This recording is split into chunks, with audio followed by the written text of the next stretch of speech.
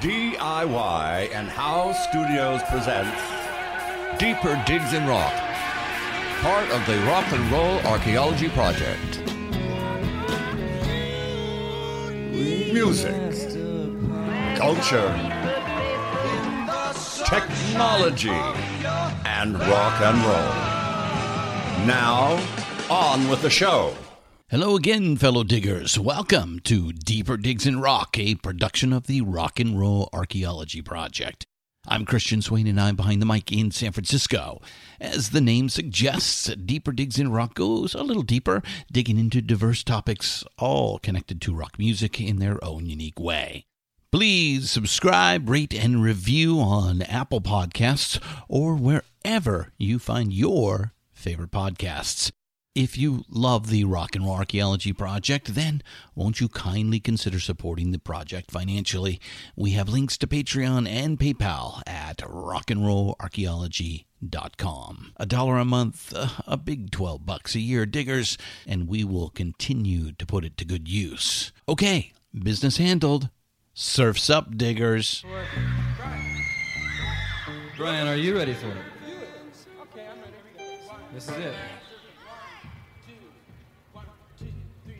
Surfing is the only life, the only way for me. Now surf with me. I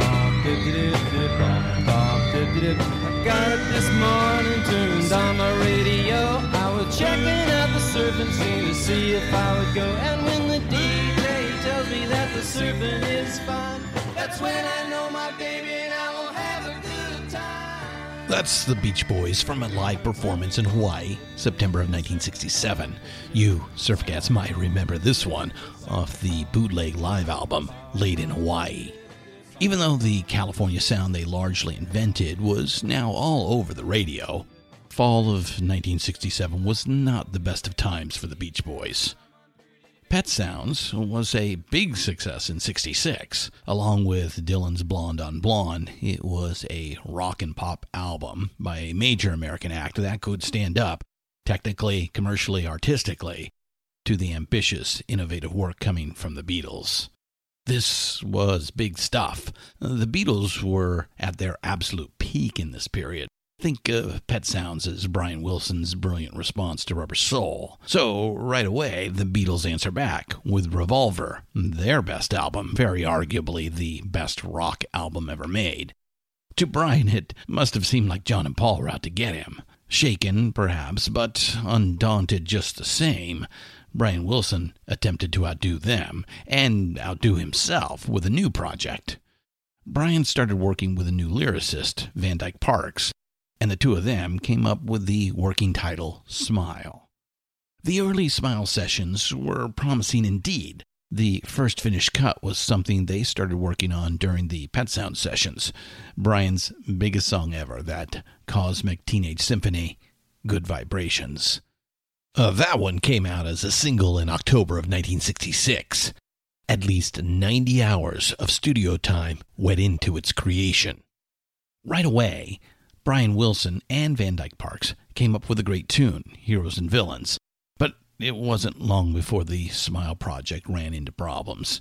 Its eventual demise was the consequence of Brian's neurotic indecisiveness and a marked lack of enthusiasm from the other Beach Boys. The project was eating time and bleeding money, and Capitol Records was freaking out. So, in February of '67, Smile was abandoned and the master tapes were shelved. They came back in June for another try, this time in Brian's home studio, using simpler arrangements and lo-fi production.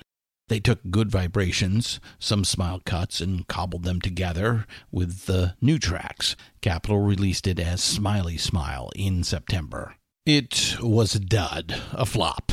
Some critics praised it, but to a lot of fans it just sounded self-indulgent and weird. Smiley Smile did well in England, but barely cracked the top 40 in America. It was the first setback for the Beach Boys, who had been riding an unbroken streak of commercial success going back to 1962. Over the years, Smiley Smile's reputation has been rehabilitated. It's become something of a cult favorite and is often acknowledged as a pioneering effort by fans of ambient and lo-fi music. But at the time, things weren't looking good. With the benefit of hindsight, we can see this was a turning point. Brian would step back, become a troubled recluse, and Carl Wilson would become the Beach Boys' primary composer. 1967 begins a period of slow decline into artistic and commercial mediocrity for the band. That decline would stretch into the mid-70s. So, fall of 1967, time to regroup, head out to Hawaii where the sun would shine on them. They would cut a live album for holiday release that would put the Beach Boys right back in it. Not so much. Best laid plans and all of that. For the first time in over 2 years, Brian joined the band on stage, but the results were disappointing. Emotionally, psychologically, and pharmaceutically, Brian was in real trouble. In the end, the live album project was also canned and shelved. They probably should have gone ahead and put it out. For decades afterwards, bootleg recordings of those Hawaii shows were bought up on the down low by Beach Boys fans. A lot of effort and expense, with not a lot to show for it. Capitol went from freak out to full-on meltdown. So it was back into the studio to try to salvage something out of all of this. They came up with a much more commercial attempt, released in December of 1967, Wild Honey. Most of the songs are credited to Mike Love and Brian Wilson, and this was a group effort, the entire band coming back together in the studio, all at the same time, for the first time in a while. But, like Smiley Smile, it wasn't a big hit. The sales numbers for Wild Honey were solid, but unspectacular. And at that time, for the Beach Boys, nothing less than spectacular would do. Again, like Smiley Smile, Wild Honey would grow in stature as the years went by. We hear it now as a rollicking, good-time blend of the California sound with some of the great R&B music being made in the mid-'60s America. In 2012, Capitol put out a remixed and remastered Smiley Smile. It is now canon. And now, Wild Honey has been given the same special treatment, remastered and remixed in stereo and available as a digital download, or for you old-school analog types, on high-quality vinyl. Enter today's special guests, Mark Lynette and Alan Boyd. These two guys did the hard work of finding most of the masters and working the sliders and stems on this great stereo remix. The new package is called 1967 Sunshine Tomorrow. It was released on June 30th, 2017. It is living history, the Beach Boys in that pivotal year for rock and roll, 1967. And it's a great listen and a good time too. I had the opportunity to chat with Mark and Alan about Sunshine Tomorrow on its release day, no less. It's a great package, with outtakes from Smiley Smile, along with live cuts from the unreleased Laid in Hawaii. So, let's get to it. Let's ride the wild surf.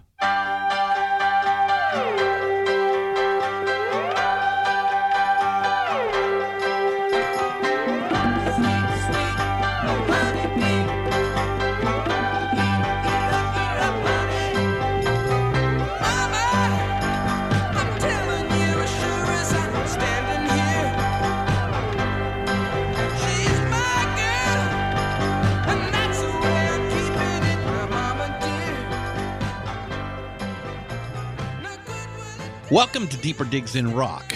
All right, guys. First, let's tell the diggers a little bit about both of you.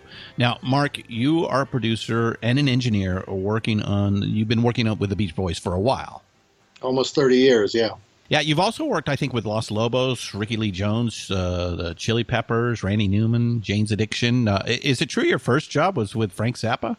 Well, my first big-time professional job, yeah. I came out to California in 1972 or 3 and fumbled around here in a couple of really crummy studios for about a year and a half, gave up and went back east.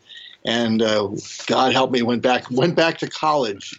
And I was attending Boston University, but I was still sort of knocking on doors and, trying to find something to do in the record industry, in the recording industry. And I met somebody who worked at Hanley Sound, which was the big East Coast sound company. They'd done Woodstock. They designed the Fillmore East sound system. And I came home from photography class one Friday afternoon and got a phone call from her saying that Frank Zappa was starting his tour in Hartford that evening. They had supplied his front-of-house mixer for the tour, and the guy was deathly ill and wasn't going to be able to do it. They didn't have anybody else. So she had me call the road manager, and of course I think he would have taken anybody who knew what a microphone was. So they had me fly down to Hartford. I got to the show just as I believe it was Mountain was finishing their set. Found the road manager, who sent me out front and said, "Okay, watch what this guy's doing. You're taking over after tonight." Well, in fact, I took over after about half an hour. The guy was really, didn't know what he was doing, huh? Well, he's sick. I don't know. He disappeared at one point, came back for a few minutes, disappeared again, and never to be seen. So I finished out the set, and the road manager came out afterwards. I think it was said, "Oh, this is 1974." So the pay is $400 a week, $25 a day per diem. You get caught doing drugs, you're fired. And the next morning, I found myself on the tour bus with Frank, the whole band, and Captain Beefheart. And, wow! I worked for Frank for about a year and a half. That's awesome. That's awesome. Because I was a huge fan, so I couldn't have lucked into a better job, even though I only lasted as with him for a couple of years, just because after the second tour we did, he let everybody go, and I went over and worked for Earth, Wind & Fire after that. Yeah, he did. He constantly moved people around and moved band members around and things like that. So now you've been working with Brian Wilson and the Beach Boys since 1987. Is that correct? Yeah. And Alan, you're a producer and a filmmaker and archivist and have worked with the group since the mid-'90s. And is it right that you've been a Beach Boy obsessive your whole life?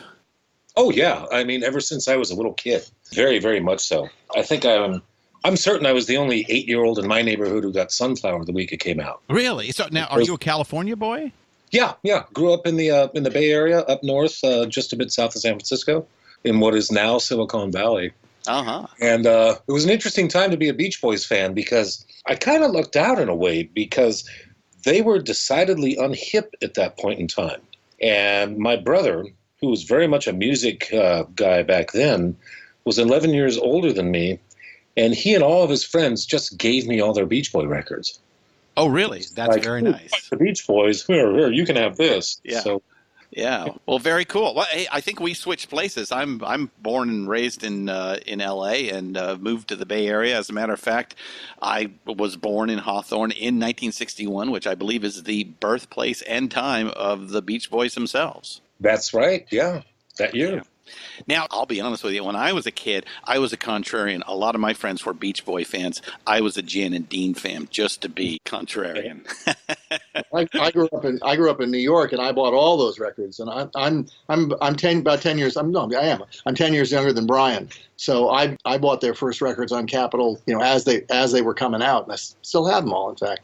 But yeah, them, Jan and Dean, we were all sort of obsessed with this California surf, skateboarding, hot rod, cartoons kind of thing in New York. Go figure. Oh, the West is the best. Let me tell you. You live here now permanently. Yeah, well, I came out here because of the business. Wanting to be in the music business, and it was either to me it was either here or England was where records that I liked seemed to be coming from. Mm-hmm, mm-hmm. All right, so let's get into it. So the new set is called 1967 Sunshine Tomorrow, and includes most of the work from 50 years ago, all of 1967, it appears, that the Beach Boys were doing at the time.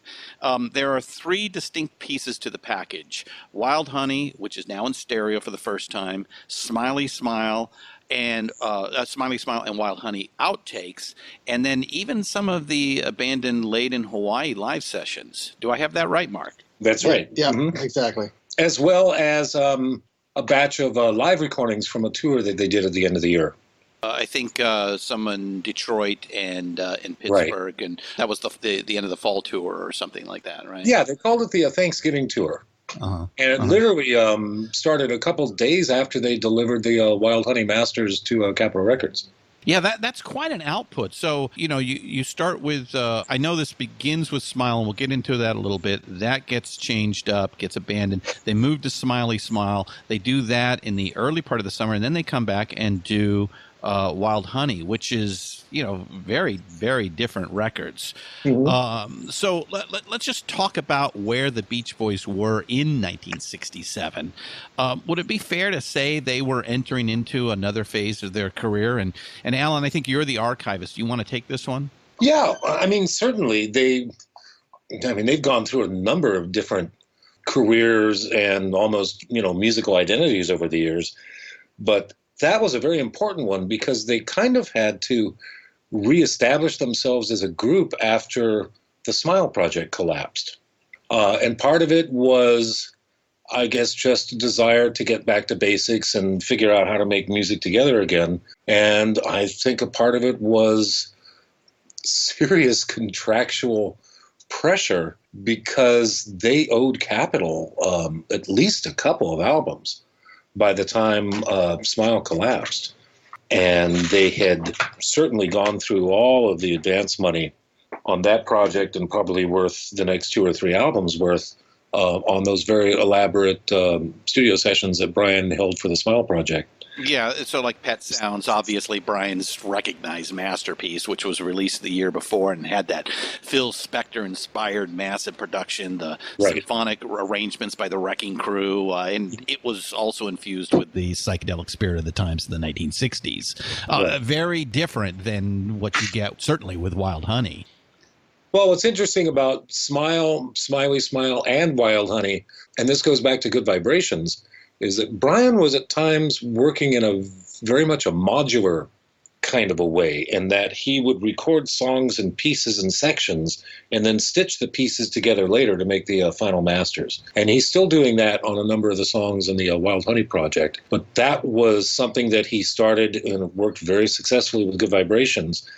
And he was trying to do an entire album in that fashion, which was Smile. And if one reason or another, and people have argued and speculated about this for years, was never able to put the pieces together. And so he kind of had to go back to square one because they had to put something out. Now, I think obviously they did. I mean, Brian did come back to it, about 15 years ago and completed Smile. Right. Mm-hmm. And now, did you guys work on that?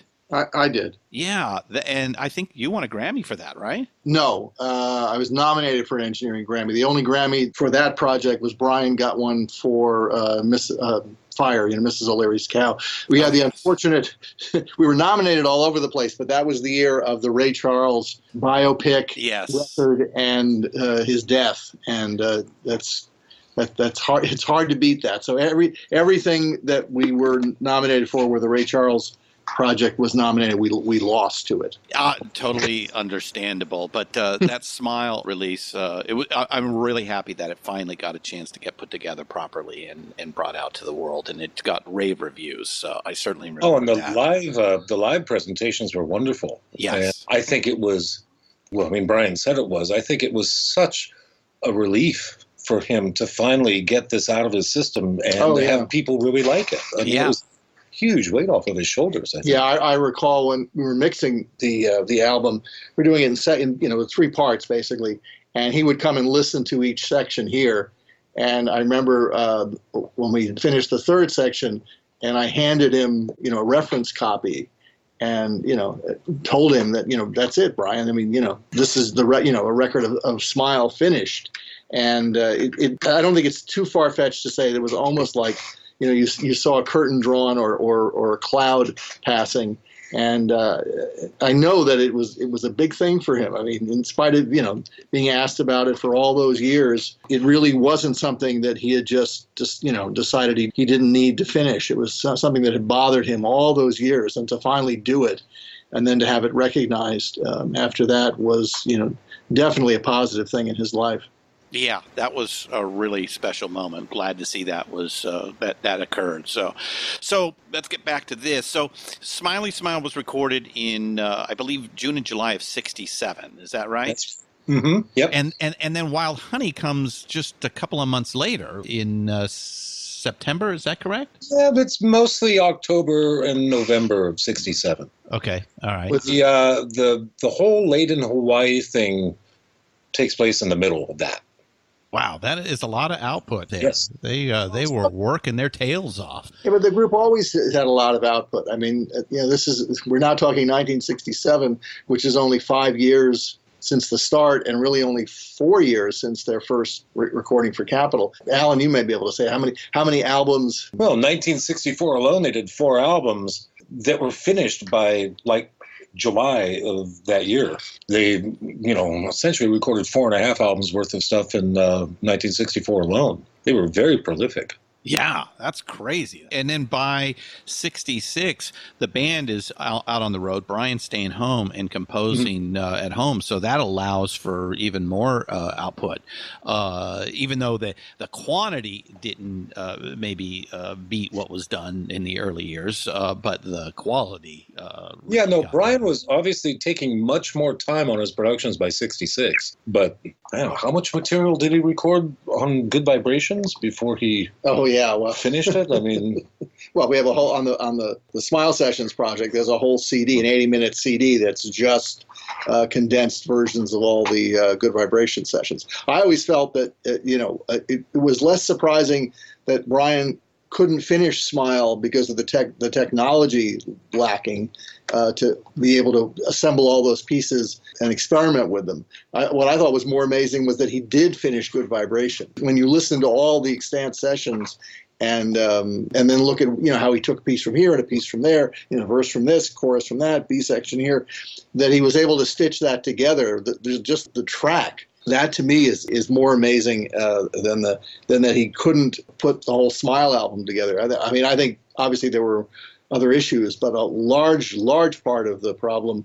was clearly that the technology didn't exist in music. You might have been able to do something similar, if you're working in film, because film editing was designed for that. Music editing really, until Pro Tools came along, or random access editing, just wasn't designed for that. And I know when we did the Smile session, and we had obviously computer editing, and we had a FileMaker document so we could find what we were looking for, it was still a monumental project, and that was just to duplicate how Brian had finished it several years before. So to go back to 66 and try to do that, I mean, some of those Smile edits that we ended up doing for the 2011 box set, you really could not have done with a razor blade, because back then they were editing, just putting pieces of 1/4-inch tape together with a razor blade. I remember when, putting the song Vegetables together, that in order to make some of the transitions smooth,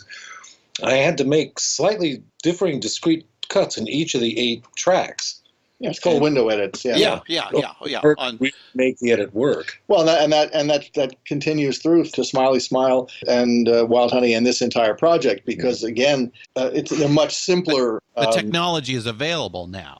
Right. Yes. And compared to Smile, they're much simpler performances. I mean, they're much more songs, but they were still a lot of them were being assembled where they'd record a verse and maybe make 3 copies of it, and do the different vocals, or on the one copy, do the different vocals, and then mix it as many, verse 1, mix it, let's say 3 verses, mix it 3 times, and mix 3 choruses, and then edit those together.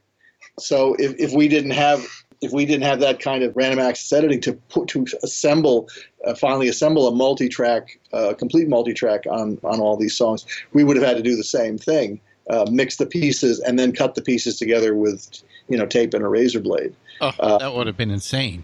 Well, it would have been doable. When I did the Pet Sounds box in '95, I think I was still editing the sessions on tape with a razor blade.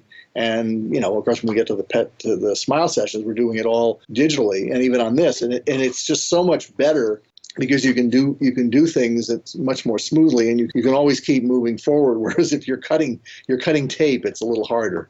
Yeah. Thank God for technology. Yeah, so you can't really undo a tape splice. No, You once can, it's but in the Masters, it's done. We just recently were talking about, obviously, Sgt. Pepper's 50th box set that came out, and the famous Strawberry Fields break between the slower version and the faster version with not only different tempos but different keys. And Jeff Emmerich literally had to slice a long piece of 2 pieces of tape to put together. And here you're telling me Good Vibrations was how many backing tracks? 6 sections, I think. 6 different sections that were done at 6 different times. Well, all the choruses are the same, and all the both verses are the same. But it's more the pieces that weren't used. Yeah. Because they were they do a session and do the verse a different way, do the chorus a different way, do a different bridge, and it was as much about what not to use as anything else. Well, let's get back to this package. So what are some of the special tracks people should pay attention to in the new package regarding the Smiley Smile sessions? Mark? The one that everybody seems to really be hitting on is the Fall Breaks and Back to Winter, the Woody Woodpecker Symphony alternate that we created on disc 2, where we built the track so you can see how the various pieces were added to create it. And the last 2, because it's a cyclical piece. And by the last 2, you've got everything in. That one seems to have worked out really well as far as the Smiley stuff. It's also nice that we finally presented the Heroes and Villains backing track. One of the interesting things about the Smiley Smile album, it was very much a homemade record done on rented equipment in Brian's house. But the story goes that he had acquired or was given a Baldwin home theater organ. And Brian obviously just loved the texture and the musical sound of this thing because it's all over that record. And it has a very kind of almost sort of a strange, at times sort of buzzy, slightly lo-fi sound to it. Wasn't it also detuned? Isn't that true? No, that was his piano. Oh, okay. Piano. And his first wife, Marilyn, has told the story that Brian sat next to the piano tuner and was humming notes to him to get it just slightly off the way that he liked. So I guess it was, Brian's custom-sounding piano that he used on both that album and a lot of Wild Honey. Especially on Wild Honey. Well, and another prepared piano. Brian clearly liked the idea of altering the piano. You hear other songs where they put tape on the strings to make it so it sounds like a plucked instrument. Aren't you glad it's the primary instrument on that? It's that detuned piano, but with the strings taped, so it sounds more like kind of a mallet type of an instrument. But going back to that organ, I think the mix that Mark put together of Fall Breaks and Back to Winter really shows off what Brian could do with that big old crazy piece of furniture, because it's all these different layers of sounds from that organ. And Brian was apparently so enamored of the sound of that organ that when they made the decision to go to Hawaii to record some live shows, he had it shipped. And there it was on stage, and it was sort of the primary sound on the live tracks. And so for this Laid in Hawaii thing, almost get this feel of the Beach Boys' greatest hits as if they had been recorded for the Smiley Smile album. Right. So now this was, I believe, the Laid in Hawaii bit. It was a bootleg for the longest time. It was never released. It was dropped at the time. And this was also the first time that Brian had played with the band in, about 2 years? Yeah. Mm-hmm. That's right. Yeah, he had last done some shows with him in Chicago in early '65. Wow. And when they recorded in Michigan in '66, Brian was there to supervise, but did not play or sing. So why the inclusion in this package? Just to complete what 1967 was about for the boys? Yeah, exactly. Yeah, we trying to include it. Well, the as much from '67 that hasn't already been released. We already did a full stereo version of Smiley Smile. About 5 years ago? Yeah, there was no reason. If we'd had a third disc, I guess we would have included that. Just to be completist, and I think it's, and we probably would have included the mono versions as well if we had an infinite amount of room. But yeah, that was the idea, was to present everything, all the major and major unreleased pieces that the group worked on in '67. Well, somehow I bet you in the end everything will be out because you do have an infinite amount of room with the internet and the sharing services and what have you. There's you're getting away from these tangible held pieces to where music is just now available. And I know that's a separate conversation that we could. Well, there's more. Yeah, there's a lot more live material from '67 that hopefully will come out at some point. Great. All right, so let's get to the second album of '67, and that is Wild Honey, which was released on December 18th, I believe the same day as Magical Mystery Tour. Now, Wild Honey is very different than what Brian and the boys had been doing up until then. We talked a little bit about some of the psychedelic period, the big production pieces that had been going on, and you still get a bit of that in Smiley Smile. But Wild Honey is more of a soul R&B record. So why the change in tack? I think part of it was, I get the impression that working on the Late in Hawaii stuff in the studio, that kind of got them back to playing together again, which they hadn't really done all that much. Yeah, let's say that they had gone to Hawaii. They, I guess, had recorded 2 shows and a rehearsal. Things didn't work out, so then they came back to L.A. and they were going to do a live in the studio type of album. Is that correct? That's essentially what they did. It's kind of a fake live album. They pretty much recreated the Hawaii concerts. Although they actually recorded it like a record, and they did basic tracks first and then, overdubs and vocals. But for whatever reason, they opted not to finish that. My guess is that Brian and Mike started coming up with material, and they figured, why don't we just do a new album now? Mm-hmm. You'd have to ask them. I mean, it is interesting since they basically had 90% of the record done, and never even attempted to turn it in, as far as we know. And it would have obviously satisfied something contractually. So it is interesting that rather than do that, and after a fair amount of work, my impression is that the Wild Honey sessions were very. And I almost hate to use this word because it sounds kind of pretentious, but there was something very organic about it. Mm. Mm-hmm. It's just, they came up with some idea for some songs, and I think the guys had been listening to a lot of R&B on the radio, and I think another thing that ended up influencing the sound of this record was the fact that Carl Wilson kind of comes out of his shell. Yeah. And reveals that he's got a real rock and roll voice. Yeah, who knew? Because I'm not sure I ever listened to Wild Honey. I had probably been gone. I kind of was into the beachy thing for a bit, and then because of my age, moved on to other types of music. And I've been listening to this for the last couple of weeks, and the thing that really stands out is Carl's voice. Yeah, because even on Smiley Smile and Good Vibrations and God Only Knows, he had this very almost sort of breathy, soft, ethereal quality to a lot of his vocals. Mm-hmm. And suddenly, who knew it? This 20-year-old kid comes out and he can belt and scream with the best of them. Yeah, quite ballsy, trying to outdo Stevie Wonder the same year that I Was Made to Love Her comes out. That's pretty crazy. Wasn't that unusual back then, though? Because, if you go back and you look at a lot of pop music in the 60s, if somebody had a hit, everybody covered it. Yeah, that's true. I would say in the rock genre, there was much more in the early part of the 60s, and you were getting less of that in the later part of the 60s. That's true. Is what I get. But, to the point, though, Carl Wilson shows up, and that's the first thing that pricks your ears up, other than the fact that, wow, there's a big change in tone and musicality here from what they had been doing.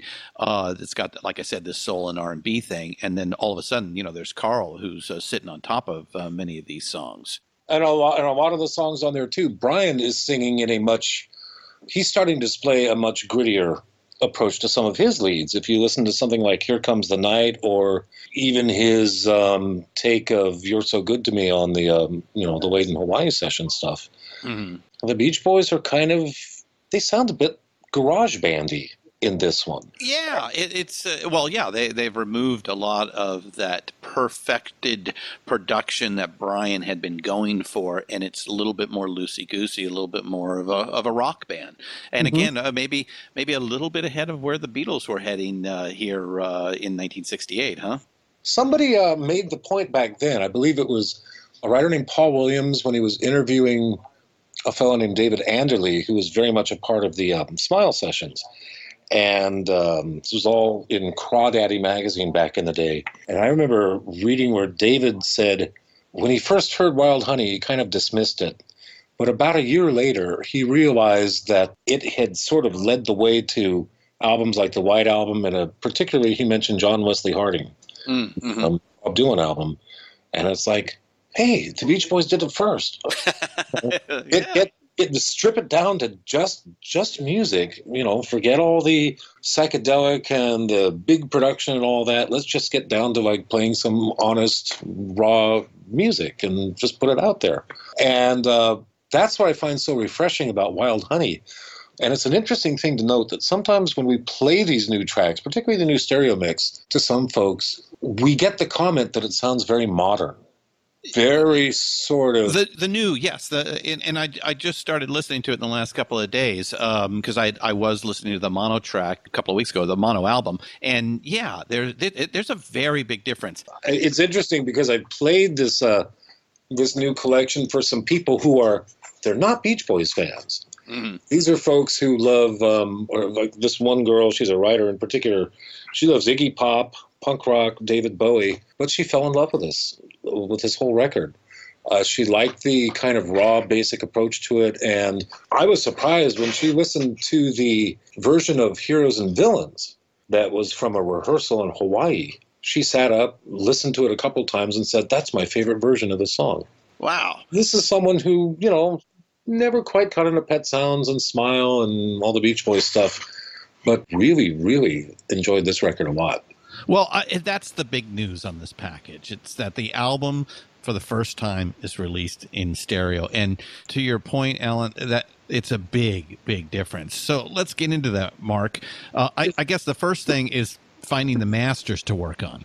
Well, we're fortunate in that the Beach Boys have always controlled their tapes, and I can't say that anybody, 40, 50 years ago nobody was thinking towards the future and that we'd want to have this stuff around. Right. But fortunately, I don't know, somewhere, I'd say maybe 90% of their masters have survived. I mean, there's a handful, unfortunately, including the final master of multi-track of Good Vibrations is probably the biggest loss. Mm-hmm. But the majority of them have survived. So on this project, the only thing that we didn't find was the edited master for Mama Says. Right. We have the outtakes, but somehow the reel with that was assembled and then they did the overdub on has escaped.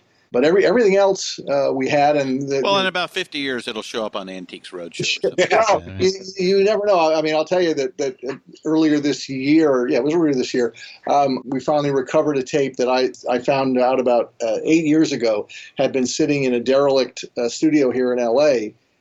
Somebody alerted me to it. I was able to go and see it, but the owners at that point weren't amenable to giving it to us. And it took 8 years of sort of just keeping an eye on it, and finally got it back.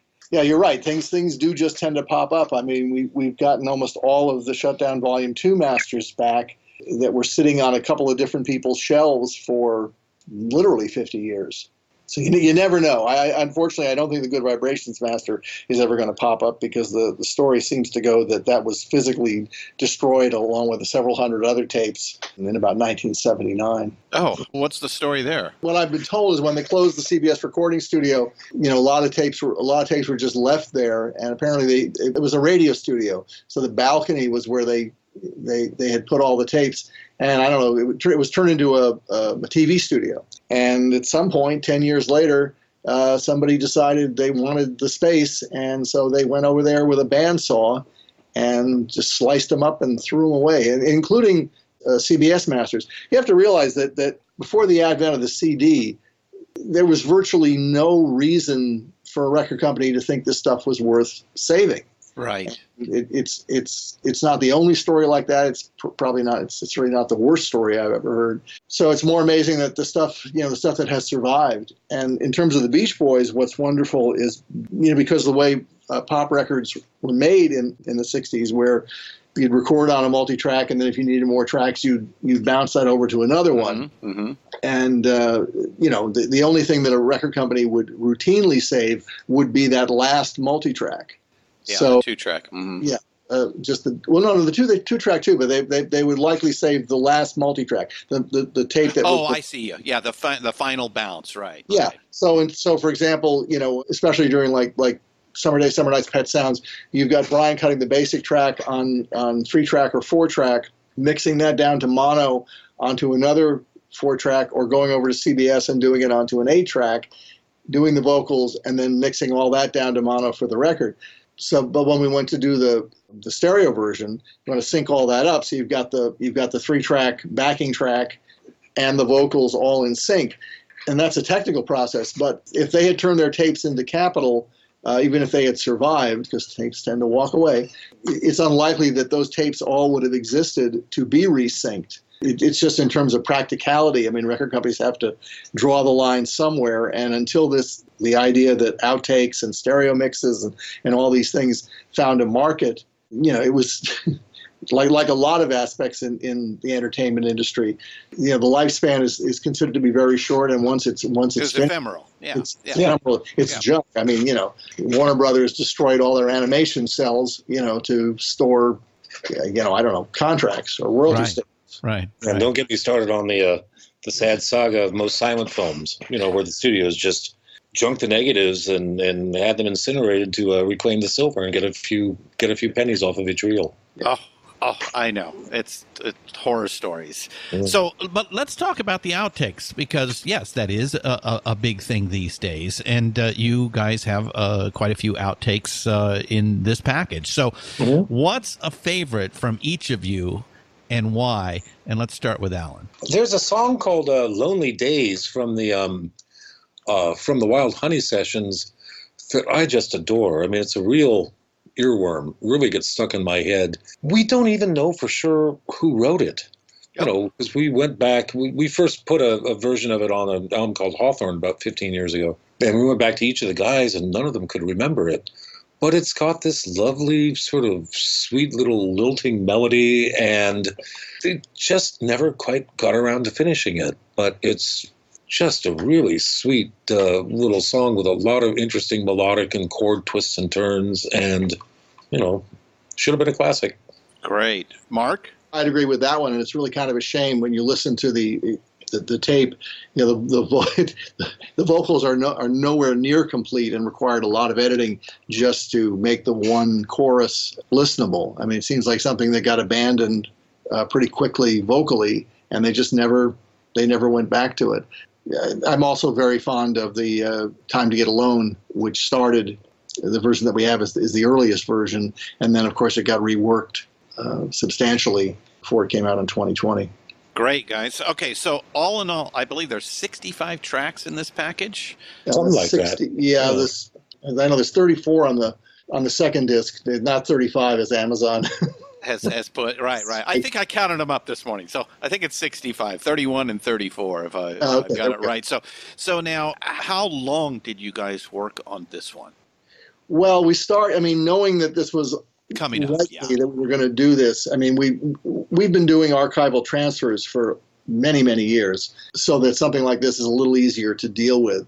But I started working on assembling some of these things middle of last year, long before we had a definite project or a release date or anything. It just made sense. We pitched it to Capitol about a year ago, and I think we got the green light finally in beginning of March? February or March, something like that, yeah. But, we'd kind of done a lot of the guesswork. We knew where everything was, so, we could pretty much jump into it. I mean, it's a wonderful thing that the Brother Records has, over the years, starting back around 2002, 2003, been very supportive of us doing this rather elaborate archival preservation program. Mm-hmm. Where we've gone through, transferred the tapes to a high-res Pro Tools format, constructed a database so that you can find, just about everything. We've made reference recordings that we've got in a fairly, easy to assemble kind of a library. So in essence, I'd say we started this project back in 2002 or 2003.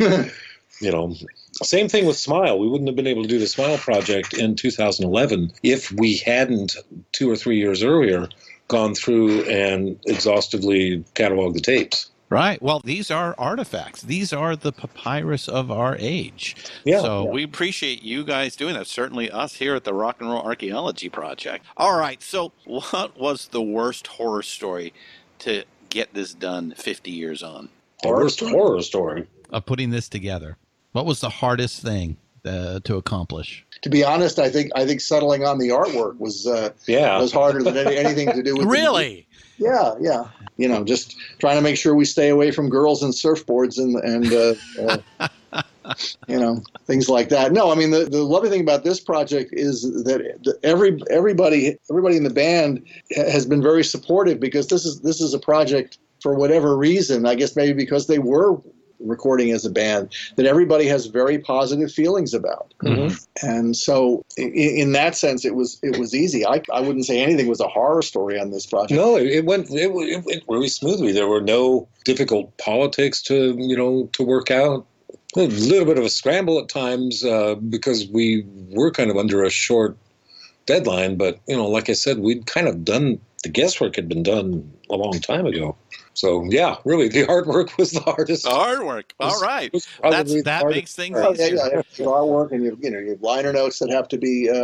Track all that down. Make sure everybody's credited correctly. Right. So, I mean, conversely, what do you think the greatest triumph of this package is? Well, I think finally hearing Wild Honey in stereo, and also so clear, because got to understand too that for Wild Honey, the mono version, and this was true for Smiley Smile as well, we've always been hearing copies of copies of copies. And as Mark was talking about before, since those albums were essentially, all those songs were pieced together from fragments, they all had to be, spliced together. So the original mono master reels would have been quite fragile. Mm-hmm. Mm-hmm. And not at all suitable for actual production. Now, as a matter of fact, a few years ago, we reacquired, it had gone missing 40 years ago, the original first-generation quarter-inch master of the mono Smiley Smile album. And we put it up in the studio, and we're listening to it, and just blown away by how clear and clean it sounded. But we had to stop every 4 or 5 minutes because the splices were coming apart. Mm. Heroes and Villains had like 6 or 7 splices in it. Vegetables had a whole bunch of splices and didn't have the fade on the end. So back in the day, Capitol would have had to make a dub of this master, and then would have made dubs from that for production and for shipping off to, the record pressing plants. So it was already losing a bit of sonic quality by the time it got pressed back then. Right. And one nice thing about going back to the original 8 tracks that Mark has done here is it's going back to the first generation on all this stuff. So there's a clarity to the sound that you couldn't really get from the mono pressings of the LP that came from masters that were a few generations down from the original. And we don't know. This is one of the confusing things, is we're not sure we've ever seen the original mix mat. Well, I know we haven't. I'm sure we haven't. Everything this record has ever been pressed from mono appears to be a copy, which is also what we actually discovered for Smiley Smile. Mm-hmm. Yeah, told them about how we found that first reel. And this is something that hurt both records as well. Is especially when it came to getting them on CD, that the overall sound was a bit muddier than it really should have been. Right.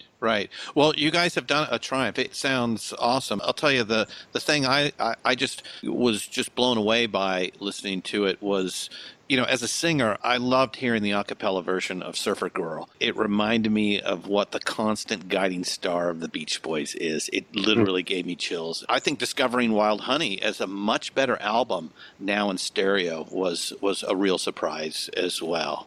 So there you have it, diggers. 1967. Sunshine Tomorrow is now out and available. Go get it and tell us what you think at rockandrollarchaeology.com. Alan, Mark, it was a great pleasure having you on the show today. We look forward to keeping up with all you guys do and the Beach Boys as well in the future. Yeah, tune in. Hopefully next year we'll be doing a 68 package. So we'll talk again then for the 68 package. Gentlemen, that year. Thank you very much. Okay, thank you.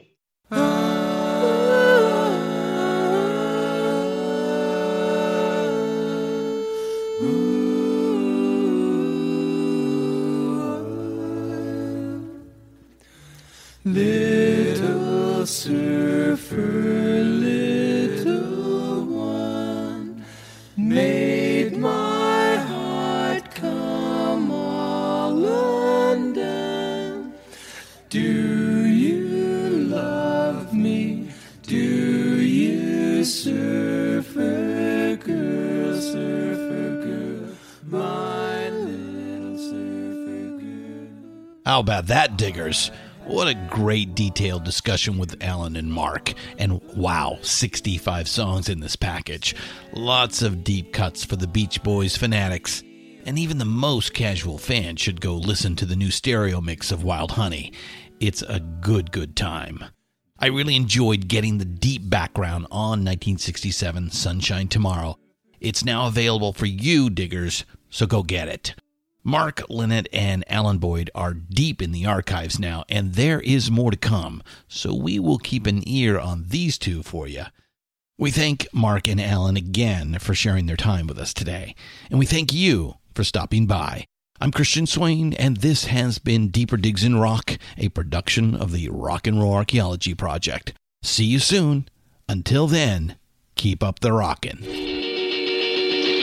Looking for ways to help right the wrongs of social injustice?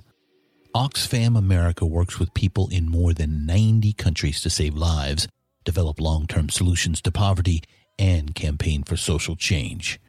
And we do it with the help of our friends in the music world. The Beatles were Oxfam supporters back in the day, so were the Stones. And through the years, musicians and music fans have helped Oxfam push hard to work for a just world without poverty. Folks like Radiohead, Coldplay, Pearl Jam, DJ Shadow, and many more have encouraged their fans to join the effort. You can too. Go to oxfamamerica.org to learn how you can help. Deeper Digs in Rock, produced and hosted by Christian Swain. All sound design and incidental music by Busy Signal Studios. All quotes performed by actors unless noted. Playlists can be found at iTunes, Google Play, and Spotify. Please purchase these great and important tracks. All songs, clips, and references can be found on our show notes. Please visit rnrap.com for more information. It's NFL draft season, and that means it's time to start thinking about fantasy football. FantasyPoints.com features industry-leading experts and prognosticators using proprietary hand-charted data to help you score more fantasy points. FantasyPoints.com is the place to go for whatever kind of fantasy football you play. Whether you play fantasy football, daily fantasy sports, or do a little bit of everything, Fantasy Points has the meticulously researched content to guide you to victory. And why wait for the fall? Fantasy Points also covers the new spring football league, the UFL.